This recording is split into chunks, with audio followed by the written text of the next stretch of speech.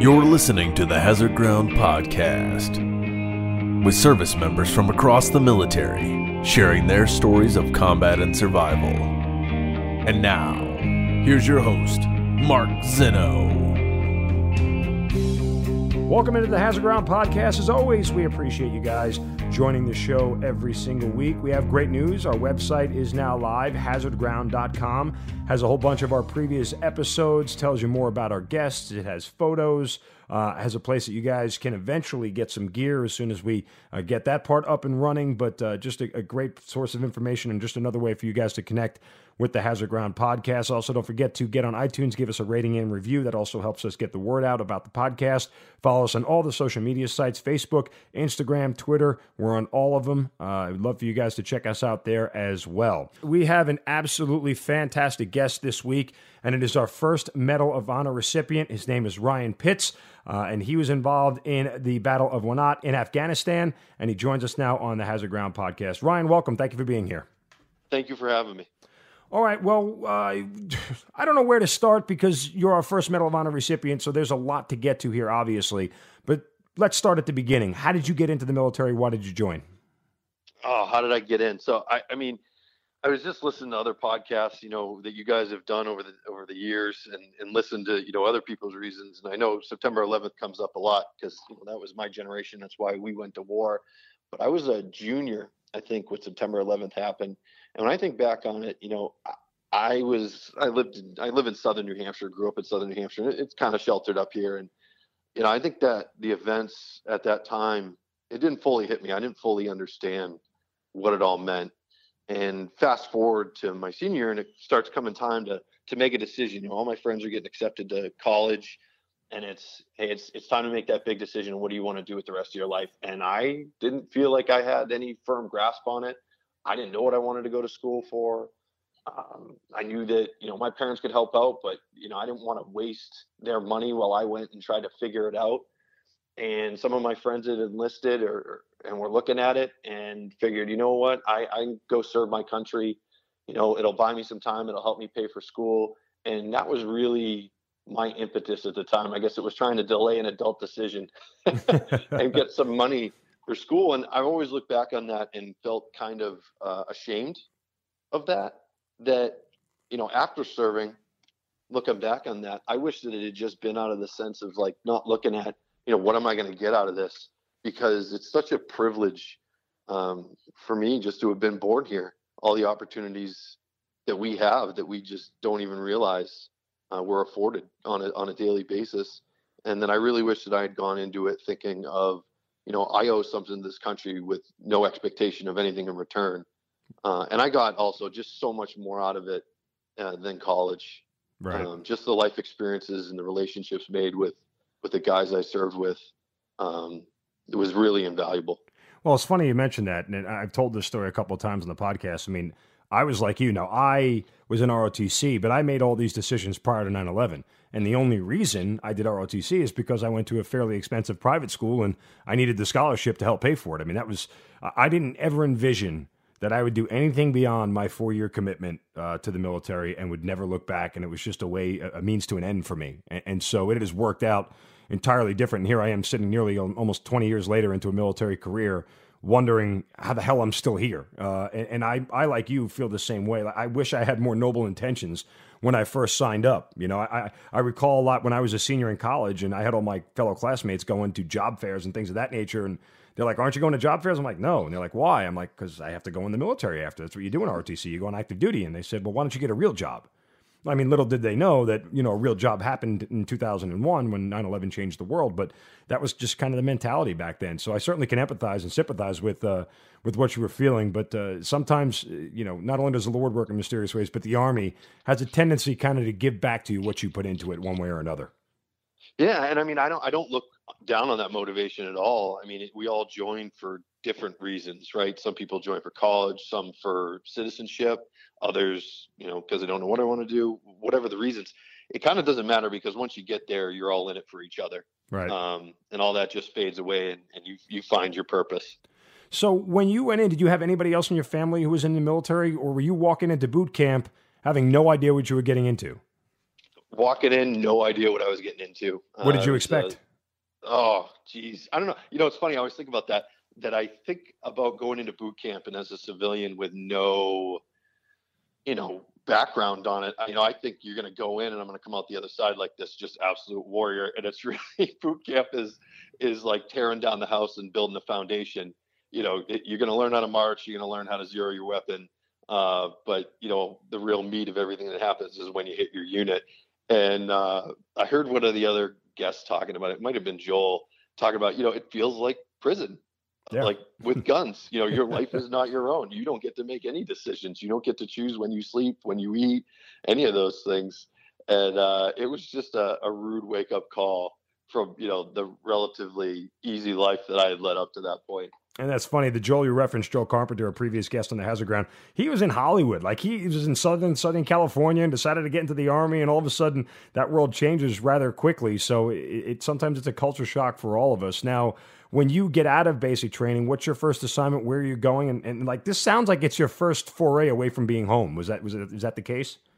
Yeah, no, that is the case. I mean, I'd never been on a plane before I went to basic training. And I'd never been, and this is comical, I'd never been further west than the state of New York.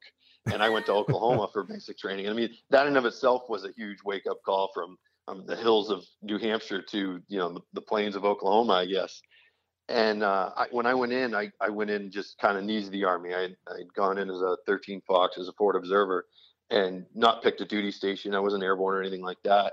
And when they were there, they asked for volunteers for airborne. They tell us all the perk. You're going to jump out of planes. Oh yeah, and by the way, if you end up in an airborne unit on jump stats, you get an extra $150 a month. Yeah. Well, as a private making $900 a month before taxes, an extra $150 sounded like a pretty good deal to me. And jumping out of planes sounded cool, so I raised my hand for that. And after basic, found myself at airborne school in Fort Benning. And came down. My duty station was going to the 173rd Airborne Brigade in Vicenza, Italy. Beautiful place. Lucky. But so you as a field artillery guy, that's what a 13 Fox is. And you basically are putting a lot of heavy rounds all the way downrange on the enemy. What year is this as far as where we are in the War on Terror when you get to Italy? I get to Italy in February of 2004. And for a little context, at that point, the 173rd was just getting ready to come back. And, for me, I was excited to be going to this airborne unit, this elite unit. But at the same time, I'd watched enough movies to know, like, you don't want to be the replacement. And these guys had just jumped into Iraq, northern Iraq, about a year before, just in the spring of my senior year. So that's right around when I was getting there. So when do you get to your first actual deployment? And is it Iraq or Afghanistan? First deployment is Afghanistan. I was there with the 173rd for a little over a year training up, and we deployed to my first deployment in the spring of 2005 to southwestern Afghanistan. All right. So when you get there, now you're a long way from New Hampshire. Obviously, this is sights and things that you've never seen before. What were you thinking and feeling when you got to that first deployment, and what was your mission? I mean, I remember we did all this train up, we had all this experience of these guys that had been to Iraq, and I felt good going into it with the leadership we had really at every level. And, excited in the sense that we're getting to go do our jobs. There's that fear of, I don't want to let my buddies down. This is what we trained for. We're going to do, I guess the Super Bowl right. No. for a soldier as you train. And, I'd always taken my job very seriously as a forward observer, recognizing that, our job's to help bring big guns to support the infantry. I was attached to an infantry company. And, at the same stroke that we could play a big role in the battlefield, the importance of being good at our jobs, because if we make a mistake, a lot of good people can get injured or killed, if we get around in the wrong place. So, a lot of nerves and a lot of nerves just from that aspect, but also just, I had no idea what we were getting into just going to Afghanistan. I mean, it was like going back in time, people living in mud huts without electricity or running water. And it was just surreal is the best word to use. What sort of enemy contact did you encounter on that deployment, and what was that experience like? Because obviously you'd done the train up, but, real combat live fire is totally different. Yeah, I mean, I learned more in my first 30 days on the ground there than I did in the 2 years before. Not knocking the 2 years before, because our leaders did a hell of a job training us up and preparing us. But as you probably know, you learn so much more there being in it. Went into that deployment at that time. The focus was on Iraq, Afghanistan. I kind of felt was like an afterthought. We're thinking we're going to go there and hand out blankets and beans. And yeah, we did some of that, but we got into plenty of fights. Our first one, I think we got there in April of 2005. We were in our first major firefight on May 3rd, 2005, in the Arghandab Valley. And our scout platoon had gotten into contact. They had a Humvee that was damaged and on fire, and we got spun up as QRF. And, that is in itself just, totally disorienting as you're scrambling to get your stuff up to the helipad and, just get ready to go out there, and you're running off the back of this helicopter, not knowing what you're getting yourself into. We ended up fighting all day through the night into the next day. And, I guess coming out of that, it just was I don't even really know how to describe that experience. It took me a couple of days to process what we had been through. When you think back to it, what do you remember most about that whole experience? I think it was incredible to me that in all this chaos, because the battlefield was just absolute chaos, they landed us on opposite sides of the river. Our third platoon went in on one side, and they split up our platoon, and I was with part of first platoon on the other side of the river. Just that out of all this chaos, we were all marching to the same drum beat, and just everybody working together and continuing to move fire. And, we had people get wounded and go down, and guys ran forward to treat them. And, first set a perimeter and fire back in the enemy. That just how much everybody fell back on their training and did exactly what they were supposed to do. And in all this chaos, when everybody should be, ducking for cover, these guys are standing up and firing back. And, it just amazed me how everybody just kind of lifted each other up. And you learn that whatever you thought you were capable of before, you're capable of a whole lot more. Well, and that kind of leads, I don't want to get too far into July 13th, 2008, but when you see your fellow platoon mates and squad mates and do that sort of thing, how much does it really affect you mentally to say, well, it's when the time comes, I'll do the same thing? It's expectations, right? I mean, you come into the unit, and there was, stories of guys before I even got there. I always remember the story of Sergeant Holbrook and these guys in first platoon that had been ambushed in Iraq. And Sergeant Holbrook, I think, had been shot in the stomach, and he drove the Humvee back to the base. Wow. Right? So you hear stories like that, and he was with us on that deployment. And you see these guys do that, and you understand that, like, that's the legacy of our unit. That is the expectation. And you want to live up to that. You don't want to let the guys down around you, and you know that they're going to do that for you. You owe it to them to do the same. Did you ever ask him about that experience? No. See, that's like me. I would have walked out and said, listen, hey, man, so you got shot in the stomach and drove home? Like, I'm just curious what was going through your head. Like, were you in pain? You never had the urge to talk to him? No, but I mean, even on that deployment, so, there was a fast forward just 1 month. June 21st, there was a massive firefight. Our guys were in a village and had basically, stirred the hornet's nest and ended up fighting up this hill. And there was this other guy. He got shot right around his collarbone, and this round had gone in there, traveled along his chest cavity, and exited out his ribs, but it didn't hit any of his vital organs. I mean, that guy walked down off the mountain, and all the guys around him continued to fight and keep their cool and do what they're supposed to do. Those things, I guess, motivate you, because you're just like, I hope that when the time comes, I hope I have the medal that those guys did. Did you lose anybody on that deployment? We did. We lost one guy, Staff Sergeant Michael Schaefer. Okay, and so what was that experience? That was it was July 25th, 2005, and I had never lost anybody before, and that shook me, especially when you lose somebody in combat, it's because somebody else has taken their life. But he was just another guy we QRF'd out to support the special forces unit that had gotten in contact in this village. We were on QRF or RC South in Afghanistan at that point. And we started clearing this village when all hell broke loose, and guys were just popping out of the ground. And all over the place. And there was this one room that led down underground, and the platoon leader's, asking, who's going to clear it. And he gets ready to get in the door, and Sergeant Schaefer grabs him and says, "Hey, you're the lieutenant. You're not doing that." And guy stacks up on him, and they go down these stairs. And as they round the corner, there's two enemy in the room, and just the way it was, Schaefer tried to push his team leader back and was shot. And his team leader, scrambled back out and told us what was going on. Another guy went down to try and get him, and he got shot. And we ended up popping smoke, and more guys went in there, and we got Sergeant Schaefer out, but he had been killed at that point. But it also amazed me on that day how, this one guy, Sergeant Schaefer, had been killed. We didn't know it at the time, but another guy had been wounded trying to go down in there. It's dark. Nobody knows what's going on. And when the guys kept going down in there was smoke. They'd dropped a smoke grenade in there. And, guy after guy was lining up to run down in there. And you couldn't really take your weapon if you were going to grab them, or you couldn't have it at the ready. It was, go try and grab them and drag them out. And these guys lined up and they did it. Wow. But that was a hard day for us. We were in a number of firefights on the deployment. We had a lot of guys wounded, but Sergeant Schaefer was the only guy that we lost. At what point, when that happens with that regularity, does your mindset start to shift? We talk about it a lot on the podcast.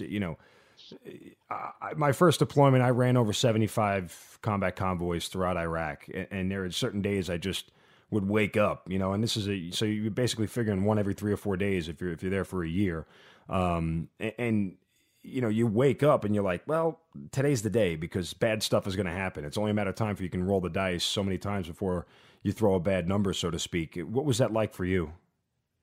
I don't know. I guess I didn't really think about that much. I mean, when you have all this time ahead of you in the deployment, you're 3 months in and there's 9 months to go or whatever.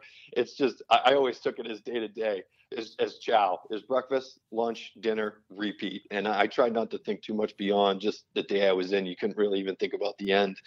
And I mean, I guess I didn't really think too much of my own end. I mean, seeing that I think we all knew that it was a possibility.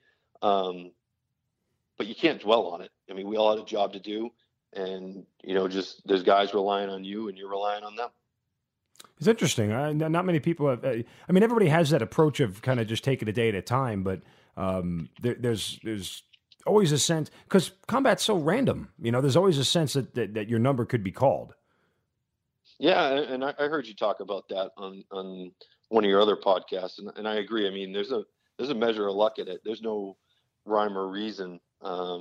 Sometimes it's not because a guy was, doing the wrong thing or bad at their job. It happened that day. And sometimes, it happens because the guys are good at their job. Yeah. And because sometimes they're out there doing exactly right.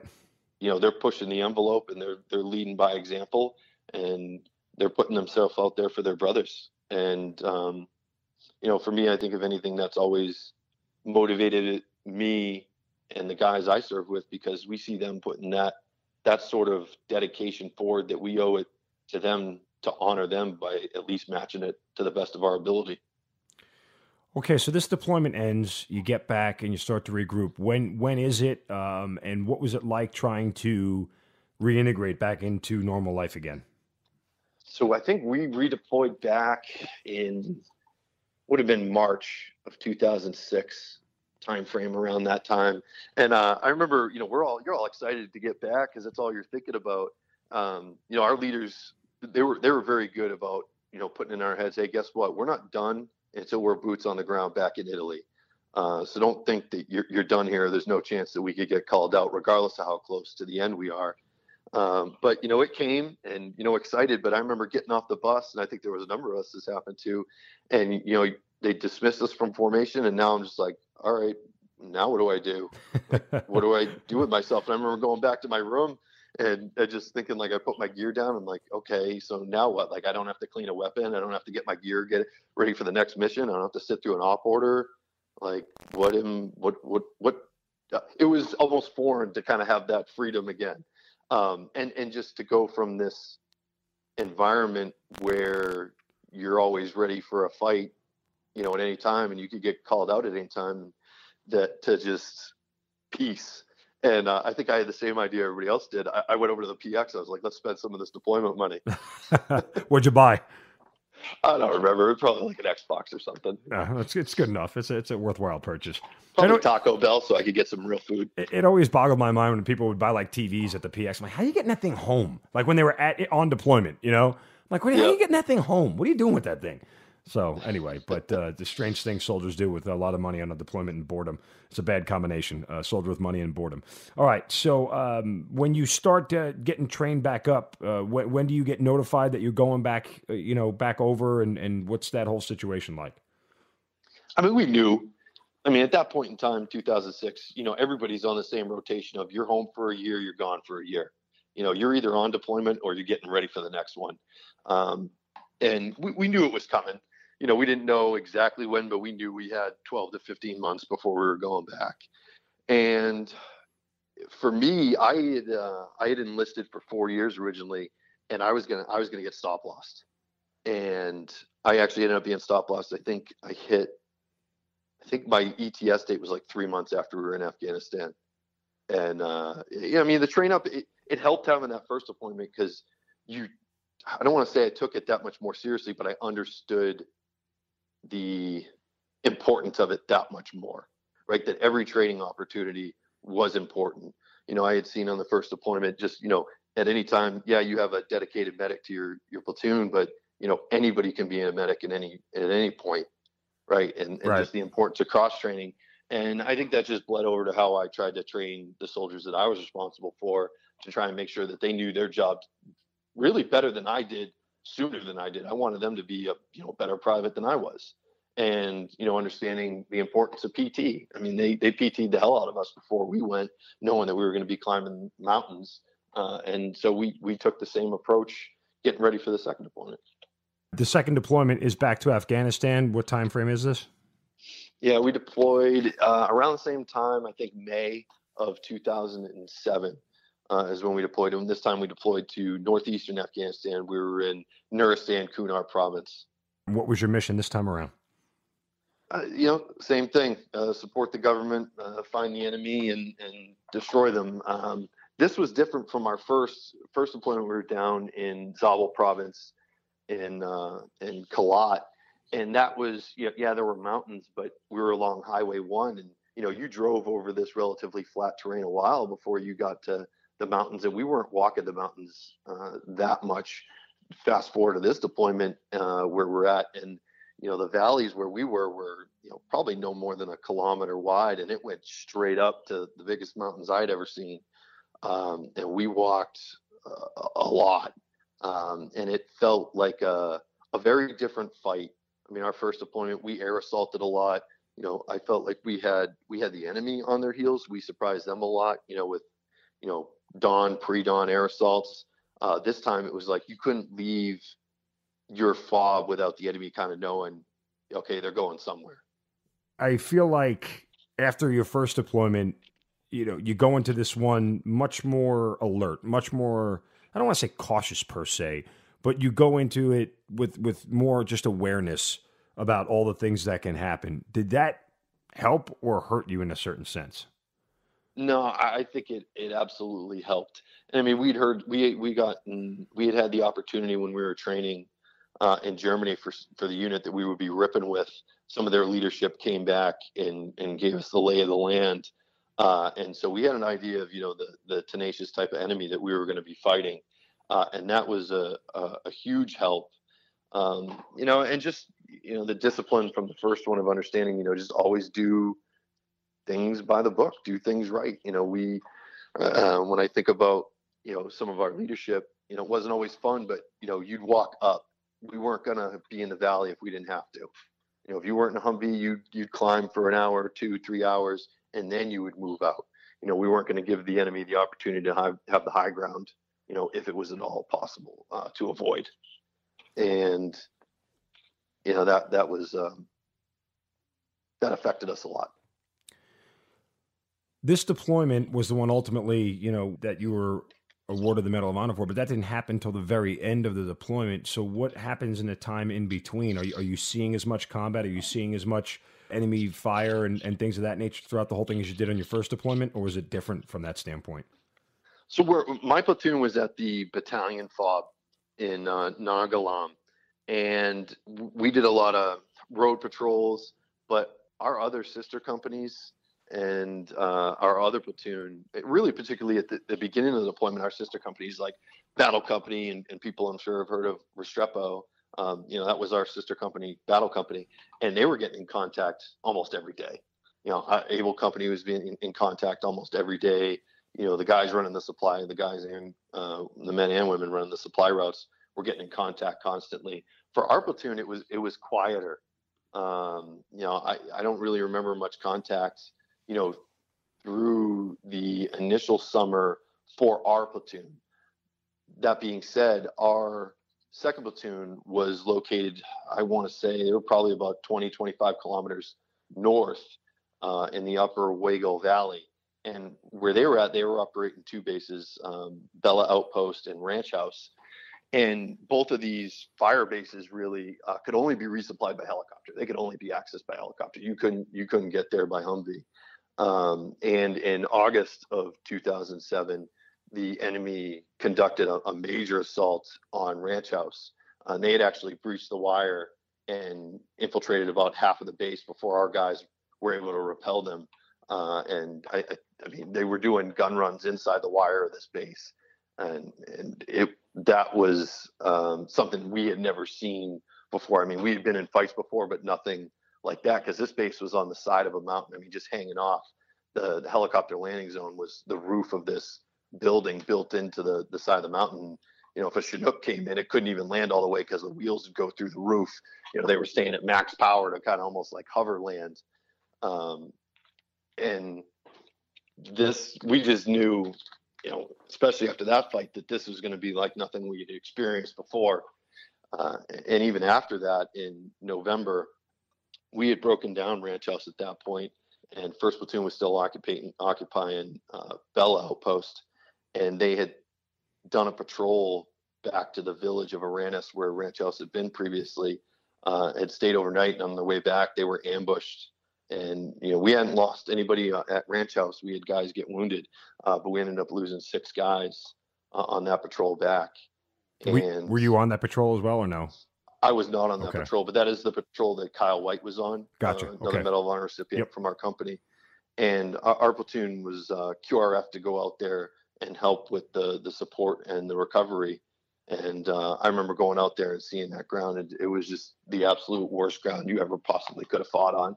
It was just this goat trail in this valley, and the enemy had taken the high ground. And I mean, hearing the stories of what those guys did was absolutely incredible. But after that, our platoon ended up going up and ripping out with First Platoon and taking over Bella Outpost. For those who aren't military, who are listening and who have never been to Afghanistan, even if you are military and you haven't been there, it's really indescribable, the terrain. It's just, for the average person who lives in America, you'll see nothing like it anywhere in the world. There's a solid chance two Afghan villagers who live a mile apart, separated by the terrain, would never see each other in their lifetimes, just because you can't traverse the terrain without, really wanting to. That plays a pivotal part in a lot of the major conflicts in Afghanistan, as you can speak to, Ryan, just because the terrain and the high ground is so important in battle. And the guy on the high ground has a much better advantage point than the guy on the low ground. And most of the places where we had to stay were on low ground because that's where the valleys were. It's where you could put buildings and things.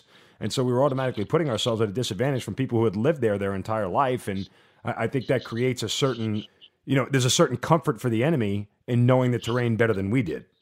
Yeah, absolutely. And freedom of movement. I mean, in their country, they're not wearing uniforms. Yeah. Right. So if they put down their weapons, they can come in and observe and watch and then go back and develop their plans. And to a certain extent, you're somewhat fighting on their terms. From where Bella was, and I think the other outpost there was called Blessing, if I remember reading correctly. Yeah. Okay. So that position, you said, was on the side of a mountain. When you went to backfill the platoon that was there and you got there, I mean, how remote are we talking? I mean, are there hard stand showers and buildings, or are you guys just kind of really in austere conditions at that point? It was like the Wild West out there.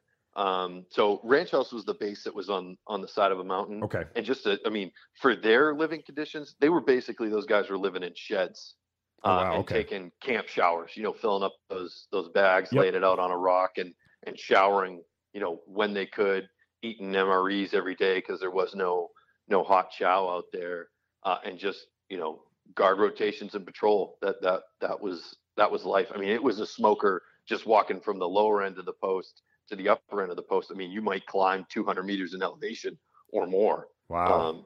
Just moving that far. And then Bella Outpost was in the base of the valley, just I don't know, maybe 10 clicks from Ranch House, maybe less. But this is all still like so far removed from Blessing. You really felt like you were out on the edge of the world, Okay. by yourself. And Bella was the base itself. I mean, same sort of conditions. I mean, the buildings were just almost like sheds that people lived in on, plywood bunk beds. The whole base was built around the HLZ, and the whole base itself there could fit inside a football field. I mean, the Okay. perimeter, it's right up against the river on one side, a road on the other, and you're looking straight up. And we had an OP called OP1, about 200, 300 meters up the mountain. Same deal. You're living in sheds. You're doing your guard rotations, and they were really the tip of the spear when any sort of attack kicked off there. We'd take a rocket or get in enemy contact. And it really was like the Wild West out there. So it's embracing the suck of the suck, so to speak. Yes.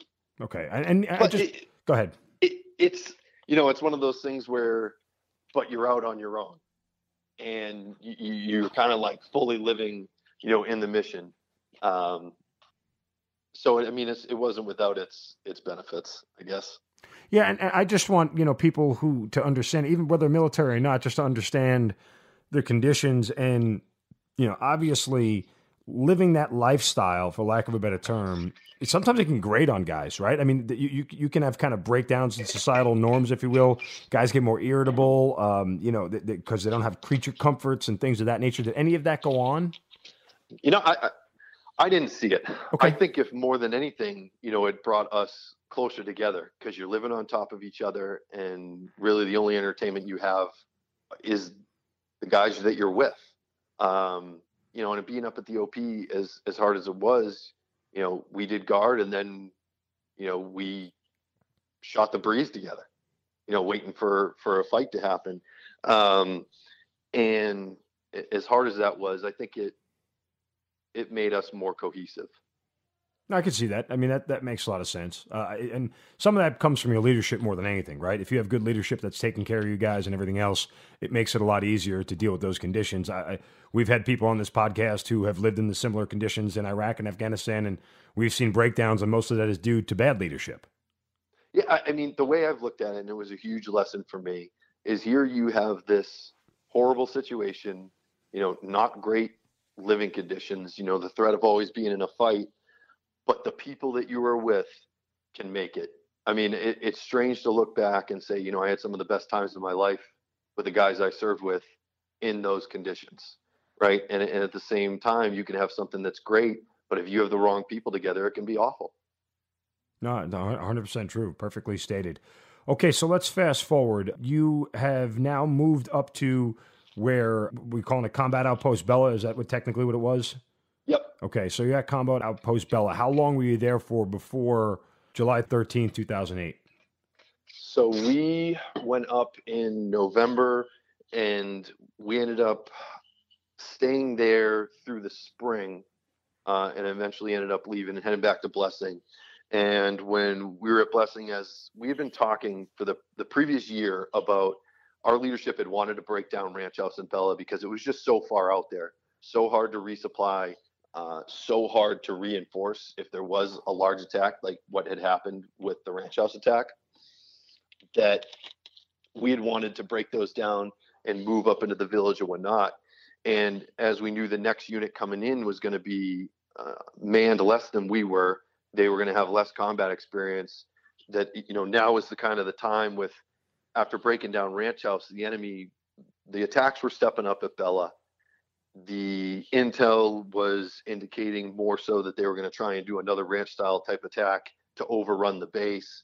And just with the difficulties of supply and reinforcing that, the decision made, hey, it's time. We're not getting any benefit out of this. We're keeping guys up there just, to get shot at and fight back. And we're all doing the best we can, but the best decision to make our mission successful would be to move back to Wenat, be closer to the center of government for that region, and affect the people in that way. And so it was decided when we got towards the end there that we would break down Bella and simultaneously move up to Wenat. Okay. And let me just understand, just from your viewpoint alone, with Bella being where it was and it not serving any purpose, was it a leadership thing that denied you guys from doing it sooner? Or was it just something that you needed the time to plan? Because from what I'm understanding, what I'm gathering from the reading and both talking to you is that, as you said, I mean, this thing was pretty exposed and the enemy had a lot of time to coordinate attacks. And that's typically not common for them. I mean, most of their ambushes were hasty, right? But you guys were facing coordinated attacks because it was such a weakened position. Am I correct in that? I think coordinated attacks were commonplace just even in that region. I mean, I think our battle company ran into it. Able company ran into it. I didn't fully understand the delays until actually much later. There's a book that's been written about it, and in reading the book, learning about, just the politics that happened even just with the Afghan government, and having to get approval to close bases and resources to close the base and airlift it out of there. The theater at that point, I think there were that was a commonplace in a lot of places. There were a lot of units that had these remote outposts that the idea was to spread out and take the fight to the enemy. And it had changed a little bit in the strategic intent of, pulling back to maybe some population centers. So it was a mix of resources and politics, I guess, without, fully knowing about it. That's just been my understanding of it. All right. Take me through the events, let's say a week to 10 days out before July 13th. You guys are closing down Bella and you're reconsolidating back. So when you get the word that this is happening, is there like a sense of relief finally, or what was kind of everybody's mentality? It wasn't a sense of relief. I mean, to be honest, at that point, we were about, we're saying 2 weeks before we go, we're a month from going home. Okay. And, we knew we were going to spend our final, 2, 3, 4 weeks standing up this new base. There was going to be nothing there. We were going to pull security while, contractors came in and started building this new base. And we knew that, breaking down Bella, these guys are just going to come down the valley and attack Wenat, and from our standpoint, we thought, the smart thing to do for them would be to hit us before we have really our defensive positions set, permanent in this village, set up pescos and have started building real fortifications. But, at the same time, we understood that, we're not done until we're done. And part of it was, it's our job to set up the next unit for success as well. And we still had a mission to do. And so we spent those, 2 weeks leading up to it, preparing, coming up with the plans, doing our stand tables and our op order and getting all our supplies in order to go up and execute the mission. How achievable did you think this mission was when it was laid out? We thought it was achievable. I mean, the idea, Bella's going to break down. Those guys are going to come. First Platoon's going to pull out of there. We're going to move up to Wenat. We had contractors laid on to bring in heavy equipment. We were going to set up pescos. We had engineers coming in. We were going to have our gun trucks. There was nothing saying it's going to be easy, but nothing's easy in the military. Sure. How much were attacks picking up, or was it steady in the days and weeks leading up to June 13th? Bella, they were picking up. There had been, our leadership and our platoon had done some patrols in the months leading up, and there had been some more. We had gone up before over the previous year and never really been attacked, and they were getting attacked pretty regularly going up there, in the months leading up to us moving to Wenat as the enemy, I think, probably understood that was, our intent. I mean, you kind of were signaling that to them one way or another? I mean, we're going up and having, meetings with the village elders and working on the plans to set up, basically in the center of this village. And it's hard to tell who's friend or foe. Sure. Yeah. And in certain cases that, you think those meetings are helping you, but they could be hurting you, as you mentioned before. None of them wearing a uniform, so it's hard to tell who's what and who does what when you're not looking.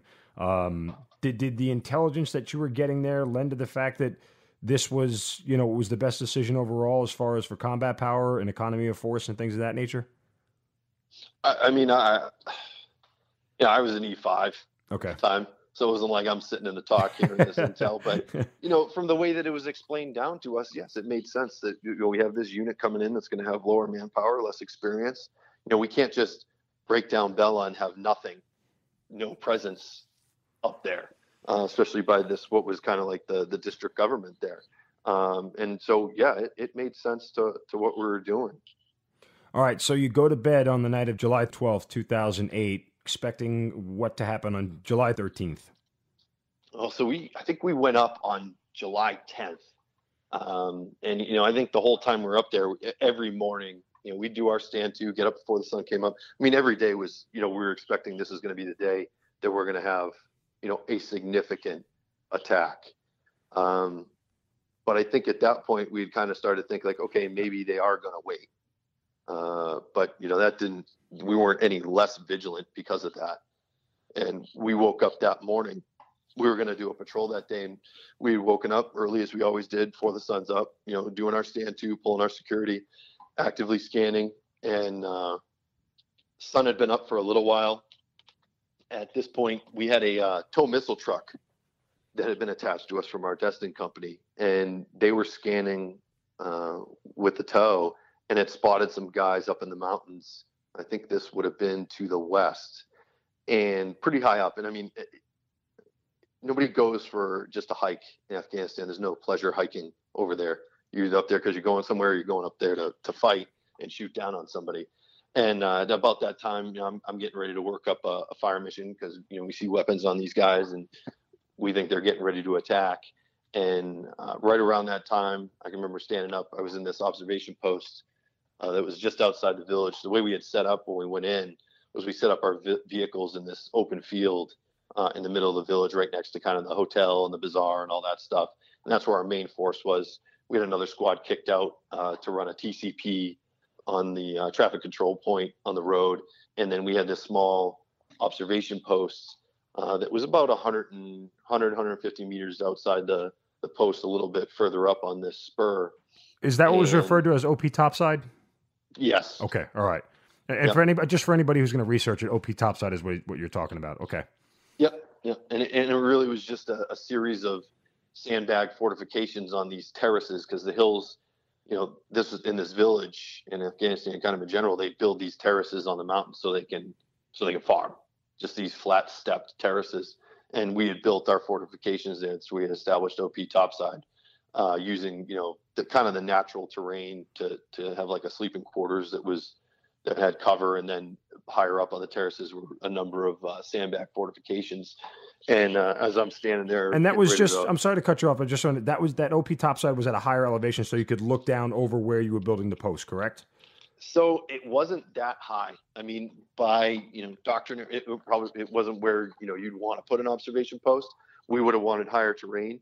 And in talking our Lieutenant Brostrom, his methodology, I mean, at this point in time, we hadn't built significant fortifications. I mean, we'd been hand digging in the days leading up, filling sandbags by hand. And, this is July, so it's, probably 100 when we're waking up and 110, 115, once the sun's in the sky. And we'd been doing our best to build these fortifications, but he didn't want it so far out that it couldn't be reinforced.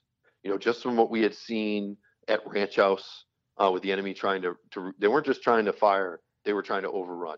And, the same kind of deal had happened with Battle Company in the Korengal, where they had tried to capture one of our guys. And, out of that incident is where Sal Giunta was awarded the Medal of Honor. So his thinking was, a little bit further out, so maybe we have a little bit more visibility, just, provide a little bit more warning for the base, but not so far away that it couldn't be reinforced. Makes sense. Okay. So you are at OP Topside when you wake up that morning? Yes. Okay. Yep. And like I had said, we're getting ready. I was working up the fire mission. This is, the sun had probably been up for 30 minutes or so. We're getting ready to do this fire mission when all of a sudden it just, this burst of machine gun fire rang out from the north, and the observation post was just rocked by rocket propelled grenades and hand grenades. And just, it felt like the air was exploding, everything, and the whole base was being hit. I mean, they were being RPG'd, and it was just like the world exploded. And at that point, I was wounded right off the bat. I got thrown into one of the fighting positions and had taken shrapnel to my legs, and I had my bell rung, and I was just disoriented. And all the guys, there were other guys. I mean, one guy, Gunner's Willing, was killed in the opening volley, but all the other guys in the post, I mean, immediately started just firing back and fighting back. And it took me, a minute just to kind of get my bearings and figure out what was going on. I just looked down at my legs, and I could see, all these shrapnel holes in my BDU bottoms, and, even in my boots. And I remember looking down and, trying to move my legs, and couldn't, just telling myself, hey, just wiggle your feet, move your legs. And I couldn't. And I saw this large hole on my inner thigh. And just, we had done so much training leading up. Everybody, in our unit was able, did tourniquet, knew how to do a needle chest decompression, treat a second chest wound, IVs, all that. And, knew enough about the anatomy to know that, the major artery that runs through the inside of your leg, that I thought, there's a chance maybe that's hit. I got to get a tourniquet on this leg. But I had taken some shrapnel in my left arm and didn't really feel like I could work the tourniquet on my own. And I could hear other guys fighting. And I was in the northernmost position, and crawled to the southern position where Specialist Jason Bogar was. And he's standing up, returning fire. I could see the other team leader that was in the observation post, Matt Gobble. He had been hit with shrapnel. He's wounded. Bogar turns around and looks at me, and he can see, all these shrapnel wounds and me bleeding all over the place, and looks at me, and he's asking me, hey, what do you need? And I need a tourniquet. And he puts a tourniquet on my right leg. And I'm sure that saved my life, because, a lot of the trauma happened to my right leg. I think even if I hadn't hit my femoral artery, I would have bled out just from the amount of wounds that I had sustained there. And it always struck me how calm he was. This wasn't his first deployment. He had previously deployed, I believe, twice to Afghanistan with the National Guard, but then had come to our unit as a replacement. And, when I got into that position, he's standing up, firing right back on the enemy. He turns around, sees me, he treats me, and goes right back about his business. And that was always just amazing to me. And all the other guys around were doing the same thing. And these are junior guys. A lot of these guys, Bogar was a little bit older. I think he was 25, but the other guys up there were 21, 22, maybe. I think, some of them probably couldn't even buy a beer back in the States. And, in the absence of leadership, Gobble and I were the only two team leaders up there. And, none of these guys had been in a fight like this before. They just, fell right back on their training and knew exactly what they had to do and did it. I'm sorry to cut you off. What strikes me, not only how calm Bogar was, as you said, but how calm you were. The idea that you're bleeding to a point that you need a tourniquet was you didn't go into shock. You didn't start to freak out mentally. You seem pretty calm about that whole decision. Because usually, for those who don't know, a tourniquet means you're going to lose the leg. We had learned enough at that point. We had other guys get tourniquets, and I believe that deployment, other deployments, to know, like, all right, it's going to have to be on there a while without being treated. Okay. You lose the leg, but even if at that point, I'd rather lose my leg than lose my life. Sure, makes a lot of sense. It's an easy decision when you put it that way. But I guess that's it's hard to think about all that while people are still shooting at you. I guess. Been in enough fights with the other guys to know that fear is contagious. Sure, that makes sense. It can be an infection in you if you let it take hold. And I guess we'd always just been taught, just keep trying to do everything in your power to do your job. When I just thinking back to that first point in that story I mentioned earlier about that guy who took the round in the collarbone and exited out his ribs on the other side, and he walked himself down the mountain. How many people would just want to give up and be like, nope, I'll wait for a litter. And this guy, walked down. And I'm sure he wasn't just sitting there while he was fighting. And so it's just everybody's got to keep it together and think about the next thing that you can do. And I think, there's also, you draw strength from each other.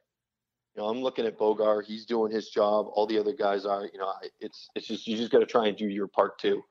And I talk about that in on our eastern flank, just above where I was with Bogar a little bit, was what we called our crow's nest position. It was just up another terrace, and it was a sandbag fortification. And that's where our gun team was. And these were all junior guys. Their team leader there was 22, maybe, Pruitt Rainey. And they were just manning their machine gun, returning fire right back on the enemy, trying to gain fire superiority. I know they were being hit with rocket propelled grenades, accurate, small arms fire. Pruitt, took control at that point and started directing his gun team and trying to get a handle on what was going on up at the observation post. And so you got to contribute. And go ahead. No, I've seen visual depictions of the battle, and you're talking about what everybody's doing. And you said, the night sky lit up or whatever, it was just at dusk, and it seemed like it was coming from everywhere. I mean, all this was happening simultaneously. The attacks on OP outside, the attacks on the base itself, the attacks on the perimeter, all this was going on simultaneously. I mean, was it that coordinated of an attack where the first one fired, everybody started letting loose? Yeah, honestly, when I think back on it, it's like how we would initiate an ambush. Right. I mean, it was probably a closed bolt weapon. Started with a burst of probably AK fire, and then that was the signal for everybody. And they had us surrounded. They had the high ground. I've heard the estimates are anywhere between 150 and 300 enemy fighters. There was 49 of us on the ground. We were augmented with a platoon of 20 or 30 A&A and their Marine embed training team. But everybody, this wasn't just the OP being hit like this. All the gun trucks down on the main vehicle patrol base, they were getting slammed. There were bullets that, Mark 19s went down because they took, bullets through the feed tray covers. 50 cals went down. They were smart. They targeted the tow truck right off the bat. They concentrated RPGs on it, and credit to that crew. Those guys, Sergeant Grimm and May and Davis, they all stayed in that truck as long as they could. It caught on fire. And, it wasn't until they couldn't hold that position anymore that they, then vacated that truck and moved to other fighting positions. We're going to pause Ryan Pitt's incredible story right here this week, as his story is very detailed and very lengthy. So we wanted to make sure that it's possible for people to listen to the podcast in a relatively easy amount of time. So we will pause right here in the middle of Ryan's story and pick it up next week on the Hazard Ground Podcast. You've been listening to the Hazard Ground Podcast, hosted by Mark Zeno and produced by Matt Pasquarella. If you have an interesting story to tell and you'd like to be on the show, send us an email at hazardgroundpodcast@gmail.com. And if you like the show, don't forget to subscribe, rate, and review on iTunes. Thanks for listening. We'll see you next time.